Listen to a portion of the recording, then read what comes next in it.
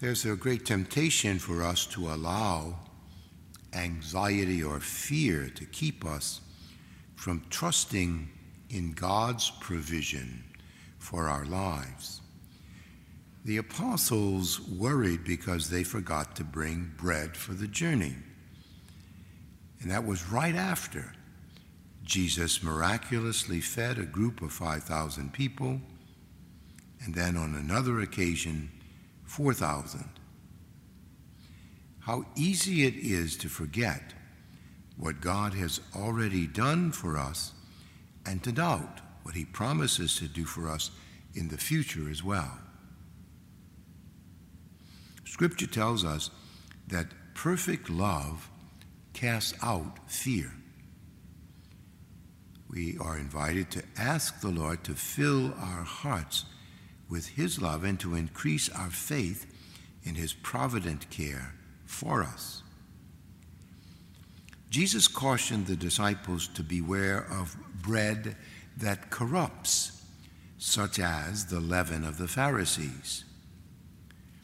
When leaven ferments a lump of wet dough, it transforms the dough and changes it into life-enriching bread when heated.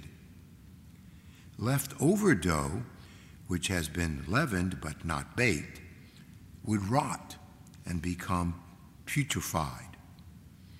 For the Jew, leaven was a sign or a symbol of evil influence. It signified anything which rots and corrupts, not just physically, but spiritually and morally as well. Jesus warned his disciples to avoid the way of the Pharisees and Sadducees, who sought their own counsels rather than the mind of God.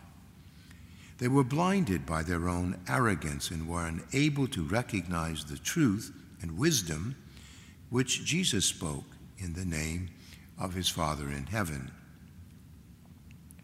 What kind of leaven, spiritual, moral, intellectual, do we allow to influence our way of thinking and living? Jesus sharply contrasts the bread and leaven which produces life, especially the abundant life which God offers through Jesus, the true bread of heaven, with the bread and leaven which rots and corrupts mind, body, and soul. One of the popular comments sometimes when people are, again, being influenced in an improper way is, that's stinking thinking. It's not from God. As the disciples continued to worry about their lack of physical bread for the journey, Jesus reminded them of his miraculous provision of bread in the feeding of the 5,000 and the 4,000. He then upbraided them for their lack of trust in God. Aren't we like the apostles? We too easily get preoccupied with the problems, needs, and worries of the present moment, and we forget the most important reality of all, God's abiding presence with us.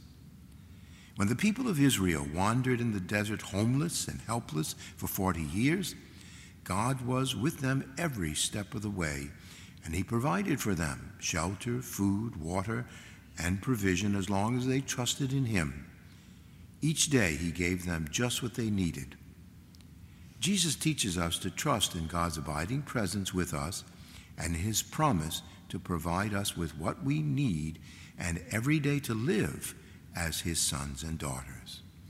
And so we're invited to truly mean it every time we say the prayer that he taught us. Father, give us this day our daily bread.